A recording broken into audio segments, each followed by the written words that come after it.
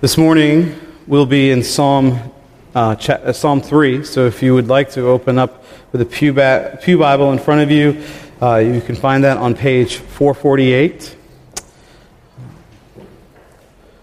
Well, you make your way there. I will ask the Lord's blessing on the preaching of His Word. Let's pray.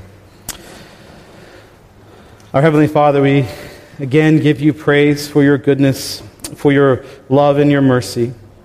We thank you that you have brought us here to worship your Son, Jesus Christ, and that we have the privilege to worship in His presence. Lord, pray that as the Word is preached, Lord, that you would open our hearts and our minds and our ears to hear the truth of your Word, the truth of your gospel, that your Word will sink deeply into our hearts and transform us into the likeness of your Son, Jesus Christ. Lord, I pray that these words would not be mine, but they would be yours, and that they would have power, as your word is powerful. We pray these things in Christ's name. Amen. So Psalm 3, I will read it to begin. O Lord, how many are my foes? Many are rising against me. Many are saying of my soul, there is no salvation for him in God. Selah. But you, O Lord, are a shield about me, my glory, and the lifter of my head. I cried aloud to the Lord, and he answered me from his holy hill. Selah. I lay down and I slept. I woke again, for the Lord sustained me. I will not be afraid of many thousands of people who have set themselves against me all around. Arise, O Lord, save me, O my God, for you strike all my enemies on the cheek. You break the teeth of the wicked. Salvation belongs to the Lord. Your blessing be on your people. Selah. A few questions for you as we begin. Have you ever felt like the world was against you? Like you had no friends or allies? Have you been so burdened by your circumstances that you felt like there was no place you could turn, that you could go and hide from your troubles? Everywhere you looked, something reminded you of the things that were weighing you down? Have you ever experienced a point in your life when the only things you can think about are the hard, negative things in life, and it seems like nothing you do is right or good enough? I'm confident that most of us have experienced despair in one way or another at some point. Maybe some of us are in the midst of that despair right now as we speak.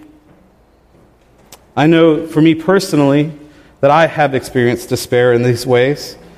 I've experienced times like these, and they are hard. They're not just hard on me, they're hard on my family, they're hard on the people around me. And I think we all know that. Brothers and sisters, if you can relate in any way to the feeling of despair or depression, then I pray that this psalm is a comfort to your soul and an encouragement. The encouragement that you need to see God for who He really is. Because it is a similar situation that we find David in as he writes this psalm. As the introduction of the song tells us, I didn't read that, but it's a psalm of David when he fled from Absalom, his son. Now, Absalom was his oldest son and had been exiled for some time. And then he was brought back by David after Joab pleaded with David to bring him back. And so he was brought back into Jerusalem, and he was allowed to live, even though he had sinned and killed his other brother. David did not punish him. And after a time of being back in Jerusalem, Absalom decided that he was ready to be king, and he wanted to overthrow his father's throne. And so he spent about 4 years hanging out outside the gates of Jerusalem, talking to people as they came to the city to be heard, to have their cases heard by David. And he would judge their cases, and he would tell them that if I was king, I would judge justly. I would be a better king. I would give you what you are looking for. I would rule in your favor if I was king. He spent 4 years telling everyone he could that his father was not just, that his father was a bad king, that they could not trust him. And after 4 years, the Bible says that the hearts of Absalom had turned the hearts of Israel against David. And so when Absalom went out to Hebron, as he said, to make an offering of thanksgiving to the Lord for bringing him back to Jerusalem, he went out actually to amass his army and to get ready to come back to Jerusalem and kick David out. And David hears about this plan and is told that he needs to flee. And so he drops everything and he takes off. He leaves Jerusalem and he heads outside the city and he runs away. And he leaves everything behind. And it's at this point when David writes this psalm. It's in that pit of despair that we have Psalm 3. And in verse 1 and 2, we see this despair. And David gives us a really good glimpse of what that was like for him. David says, many are my foes. Many are rising against me. Imagine what that would be like, to have everyone turn against you. It would be like walking into a class or into the office after the worst possible rumor had been spread about you, and all of a sudden, you are persona non grata. No one will look at you, no one will talk to you, or give you the time of day. You are all alone. Even your trusted friends have turned against you. Imagine how defeated you would feel. And the idea of standing there in that room, surrounded by people who have turned their hearts against you, and the idea of facing them and standing up for yourself is so unbearable that you have to leave, that you run away.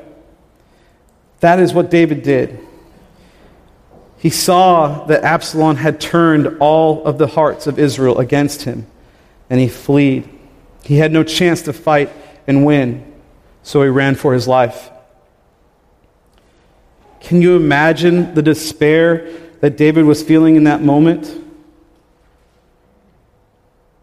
Maybe you don't have people in your life trying to take your life, but maybe you are feeling like the whole world has turned against you. Or maybe it's just a smaller, more significant group of people. Maybe it's your family. Maybe it's a son or a daughter. Maybe it's your friend group at school who've all of a sudden just stopped talking to you. What would that be like for you? Have you experienced that type of alienation before? Alienation from your community, from your people. But his despair doesn't stop there. In verse 2, we see that it gets even worse. It was bad enough that David was all of a sudden at war with his own people, but the spiritual warfare he faced was even worse. In verse 2, David says, "Many are saying of my soul, there is no salvation for him in God." What they're saying is that, David, your sin is too great. God does not love you. He will not save you. This is happening because you deserve this. This is God's punishment on you. This is condemnation. You are unloved by God, is what they were telling David.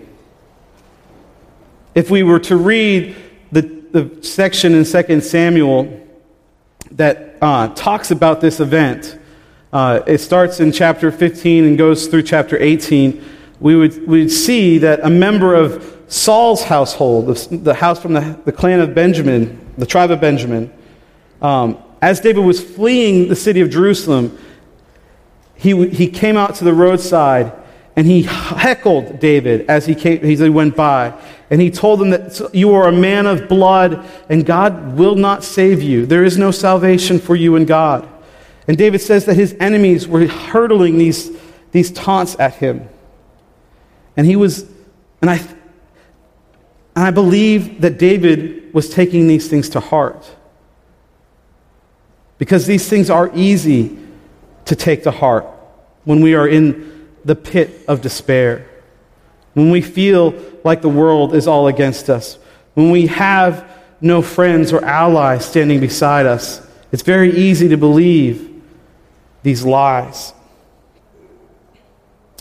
Charles Spurgeon wrote, "It is the most bitter of all afflictions to be led to fear that there is no help for us in God. Isn't it true that when we are brought low, that is when the devil really attacks? He really sets his claws in and makes us really question even the foundation of our faith." David believed his enemies because he knew that they were actually partially right. See, David was a man of blood. David had sinned greatly. And after he sinned with Bathsheba, the Lord even told him that your house would be against you, would rise up against you.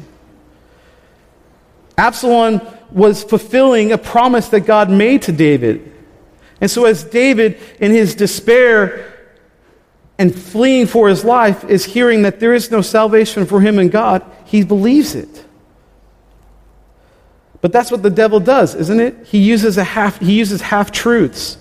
He tells us the partial truth. He doesn't tell us the whole truth. He doesn't use outright lies. He uses half-truths to bring us down and tempt us to lose faith in the Lord. He reminds us of how great our sin is and how undeserving we are of God's mercy and forgiveness. And he tells us either through others' condemnation or our own self-inflicted condemnation that we are unforgivable. Oh, the depths of despair he must have been in at this moment, feeling like there was no salvation for him, feeling like he had no hope, they had no friends, and that if he didn't run farther and faster away from Jerusalem, he soon would be dead. Brothers and sisters, are you able to identify with David? If so, then you know the great despair that David was feeling in this moment. Have you believed these lies that David has believed? Have you believed that there is no way God would forgive you for what you have done? And that all the bad things that happen to you are just proof of God's displeasure? Maybe no one has said these things to your face, but maybe people have communicated them to you in other ways. By turning their backs on you, by rejecting your friendship.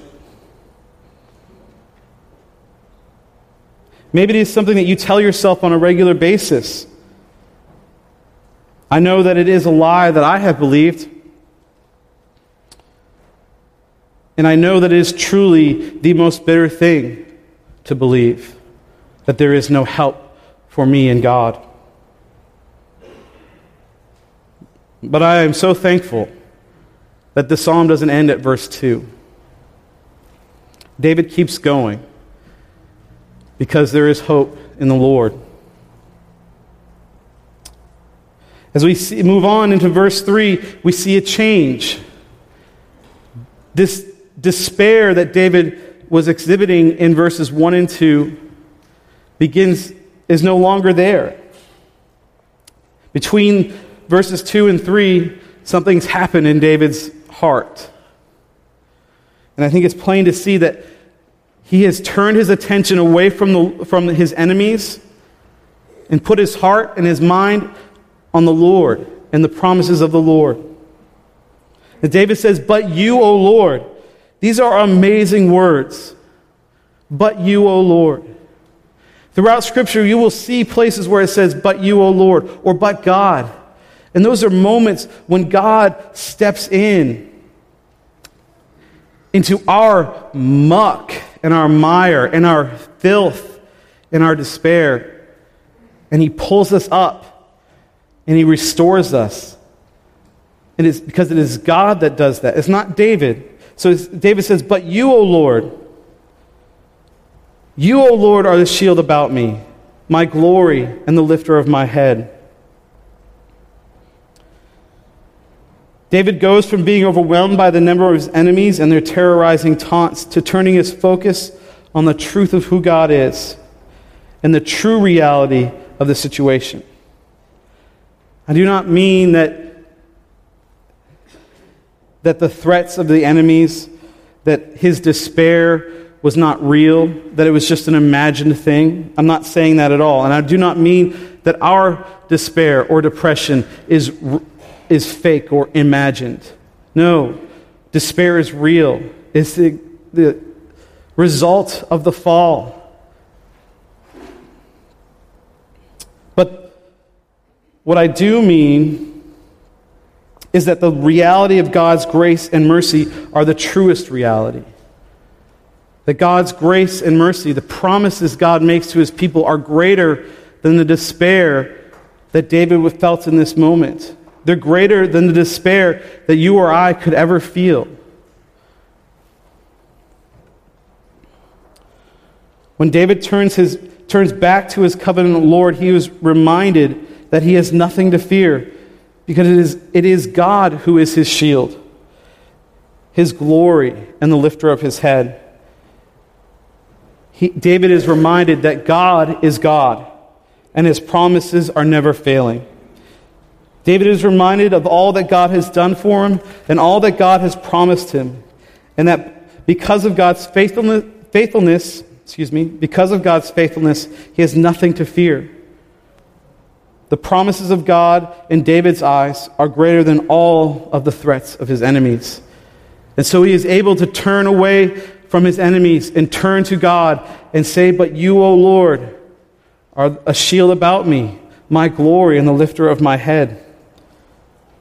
Brothers and sisters in Christ, if you are in the pit of despair or teetering on the edge of it, and you feel like everyone and everything is against you, look to your covenant Lord and be reminded that it is he who has ordained your life from the beginning of time, from before time began. And the promises that God made to Abraham, Moses, and David are the promises that he has made to you as well. David declares that God is his shield, his glory, and the lifter of his head, because God has promised to be those things to him. And he has promised to be those things to you and to me as well. So let's take a look just quickly and see what these three titles that David uses for God, what their significance is, and what it is that David is declaring God to be. And David uses the title shield. God was David's shield in war or in peace. The Lord protected David from those who sought to kill him. He protected him in the fields as a shepherd. He protected him in the battle against Goliath, and he protected him when Saul wanted to kill him. David knew God's protection, and when he was reminded of these things and these times that God had spared his life, his enemies were no longer scary to him. Their numbers were no longer overwhelming to him, because he was reminded of the Lord's faithfulness. Brothers and sisters in Christ, think about all the times in your life in which God has been a shield for you. The times when he has protected you from physical harm, emotional pain, or maybe even shame and embarrassment. I'm confident that we can all think back to specific points in our lives when God has protected us in one way or another. When we are in the pit of despair, we, like David, can look back on those times and with confidence declare in that moment that God is our shield. He's not just David's shield. He's your shield. He's my shield. Then David calls God his glory. This is, I think, an interesting title that David uses, but I also think it's probably the most profound. Think about it. What did David lose when he fled from Jerusalem to save his life? He lost his throne, his power, his significance. He lost his glory. David went from being the most important person in the lives of every Israelite at that moment, living at that time, to becoming the most hated person in Israel. He lost his glory. He became a fugitive on the run. Do you imagine the shame that David felt in that moment? The embarrassment? His own son had turned against him and had chased him out of Jerusalem. But what does he call God when he turns his face back to God? He calls him his glory. David knows that God is the giver of glory and that he has nothing without God's gracious blessings and provision. David, like Job, knows that it is the Lord that gives and it is the Lord that takes. David was the youngest of his brothers, the least significant in his father's house. Yet God chose him to be king over Israel. David knew he had no glory of his own, but only that which the Lord had bestowed upon him. We can't lose. David knew that he could not lose glory that was not his own, that he had not earned, that had been given to him by the Lord.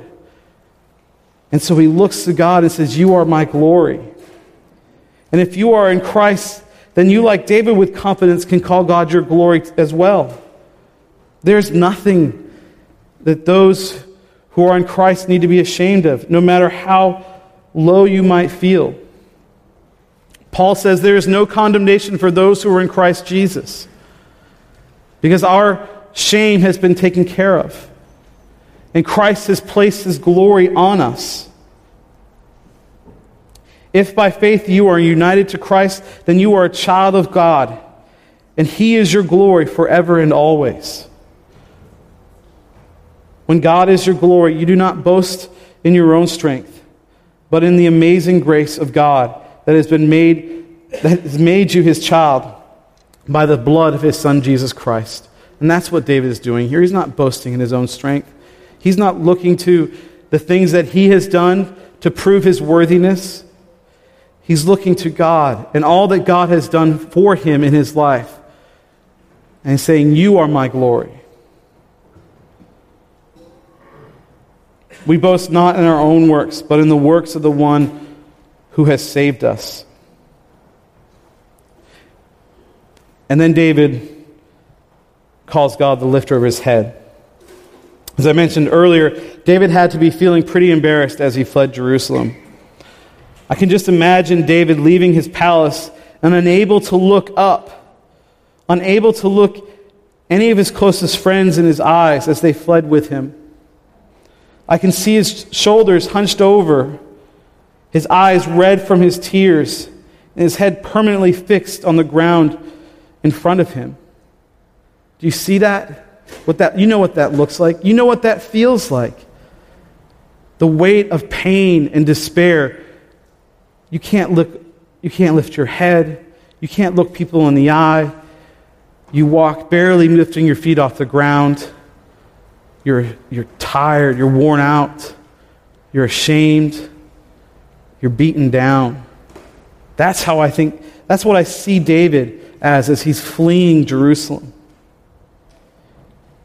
But when David calls God the lifter of his head, all of that changes. He is able to stand up straight, look his people in their eyes, and declare with confidence and assurance that God will save them. I love this title that David uses, the lifter of my head, because it reminds me that God deals with us gently, as a father deals gently with his children. When David calls God the lifter of his head, the image is of a father reaching down to his little child, whose head is hung in shame, and placing his hand under his child's chin and lifting it up until his eyes meet his child's eyes. And then the father gently looks in his child's eye. He looks his child in the eye and tells him that everything is going to be okay because I love you and I'm not going anywhere, no matter what. If you are in Christ, God is the lifter of your head. And he says to you throughout all of Scripture, there is nothing you can do that would make me love you any less or any more than I already do. You are my child, and I have given my all to make you my own. No matter what anyone else might say, you are mine, and I am yours. That is what David means when he calls God the lifter of his head.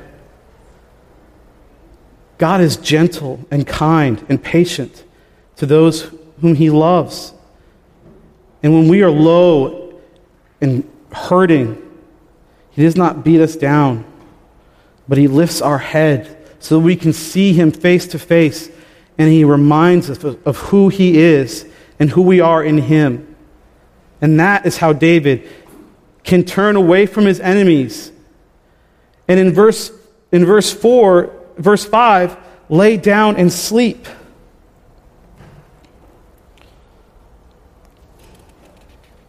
We see in verse 5, David says, I lay down and slept. I woke again, for the Lord sustained me. I will not be afraid of many thousands of people who have set themselves against me all around. David, his assurance is in the Lord and no longer fears his enemies. It's not just a matter of not having any fear. He's at peace. He can rest. He can sleep in the midst of his danger. He's surrounded by those who want to kill him. If we were to read 2 Samuel, we would find out that Absalom had an army of 20,000 people who had gone out to fight against David. David had 600 people with him. He was surrounded, and yet he slept a peaceful rest because of his confidence in the Lord and the Lord's promises to him. He says it is God who sustains him. He no longer fears the enemies. He's able to say this. He's able to sleep. He's able to not fear his enemies because of who God is. His shield about him, his glory, and the lifter of his head. In this renewed confidence, in verse 7, we see that David actually then calls God to action with a battle cry. He says, "Arise, O Lord, save me, O my God." David is calling God to war on his behalf because he knows that it is God who will redeem him from his enemies, and it is God who will restore him to his rightful place as king of Israel. And he knows these things, again, because it is what God has promised to him. God has promised him all these things. So really, David is just calling on God to do what God said he would already do. David is calling on God to keep his promises. And his confidence is not in anything but God's promises and God's faithfulness to keep them. In verse 8, David ends the psalm with the greatest promise and truth, I think, of this psalm. He says, salvation belongs to the Lord. And boy, does it ever. David's peace and confidence are not in his own strength or merit, but in the one who owns salvation, the one who gives salvation freely. David is looking to the promised salvation that he knows is yet to come. And he's not afraid that he might not receive it because the Lord has already promised it to him. Brothers and sisters, that same salvation is the salvation that was bought for you and me by Jesus' blood on the cross. As David and the people of Israel looked forward to that redemption that was promised, we today are able to look back with the same faith as David and see that redemption accomplished. It was accomplished on the cross. And the proof of it is found in the empty tomb. The answer to David's despair is faith in the one who bought salvation with his own blood. Salvation belongs to the Lord, and he is free to give it to whomever he pleases. And David's confidence is in that the Lord has promised the salvation to him. So what now? As Pastor Terrence likes to ask in his life group questions, what now? What does this have to do with you and me? We've talked about some of the things that it has to do with me, but it's hard to kind of compare ourselves to David because David was somewhat of a special case, wasn't he? David was God's anointed. And it might be easy to say, well then, of course God would save David. He was his anointed. But that doesn't necessarily mean that's the case for me. And I would say to you, our hope is not, in Psalm 3, our hope is not that the psalm is about David, but that this psalm is actually about God. We have hope, we find hope in the words of David because even though we are not God's anointed like David was God's anointed, we are God's children like David was God's child. And we find in Psalm 3 that it was not David that did these things, but it was God who did all of these things. God brings David out of his desperation. God promises David deliverance. God keeps his promises to David in his immediate deliverance and the deliverance that was yet to come. Christ is David's future deliverance. And we, like David, are in need of this same Savior. Brothers and sisters, like David, we know what it means to be under attack. Like David, we can and must find our hope and strength in the covenant faithfulness of our Lord in Christ. Christ is our shield, our glory, and the lifter of our heads. When we look to the promises of God that God made to David, we see that Christ is the fulfillment of these promises. Christ is the promised greater King of Israel. Christ is David's offspring, whose throne is established for all of eternity. Christ did what David could not do. Instead of being delivered from persecution, Christ was delivered up to persecution by his heavenly Father, in order that the promises he made to his people, to David, to you, and to me, throughout history, would be fulfilled. Christ suffered and cried out to God, but God did not answer him. In fact, God turned his back on Christ while he was on the cross.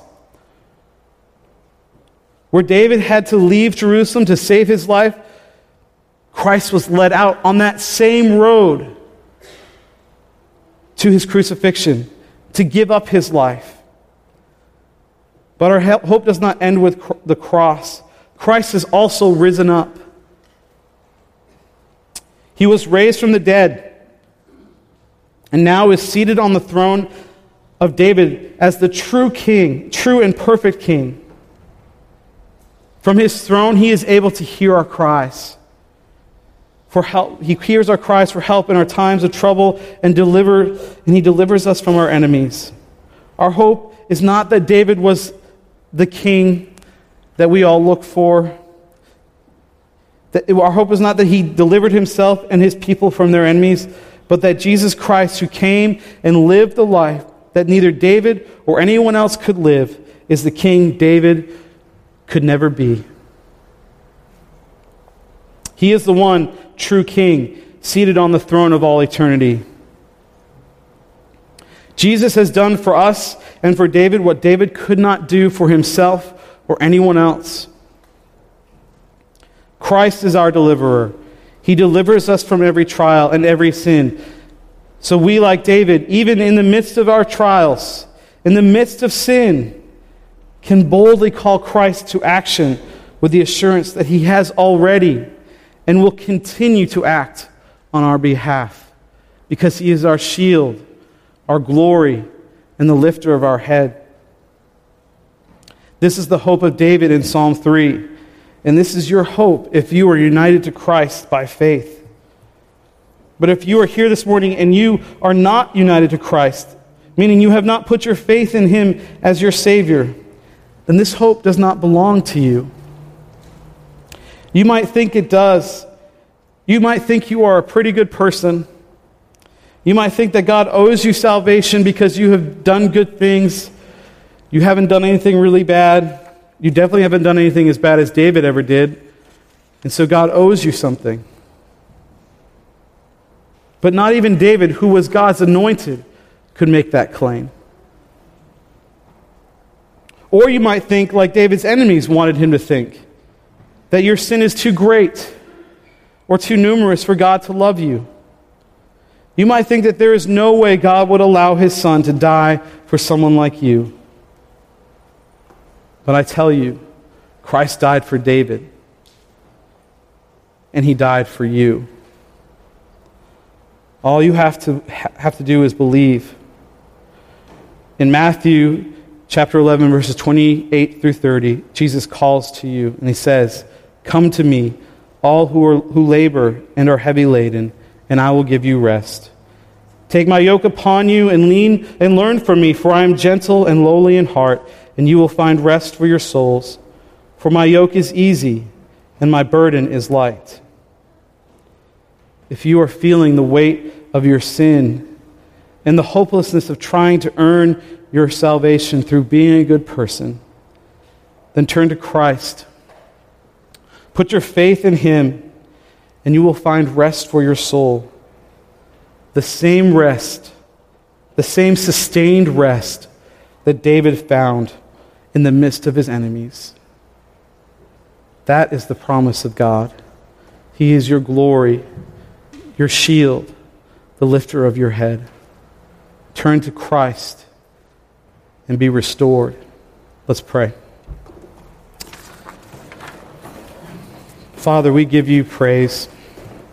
We thank you for Jesus, who is the great King of Israel, who has done for us what no one else could do. He gave his life that we might receive salvation. Lord, I pray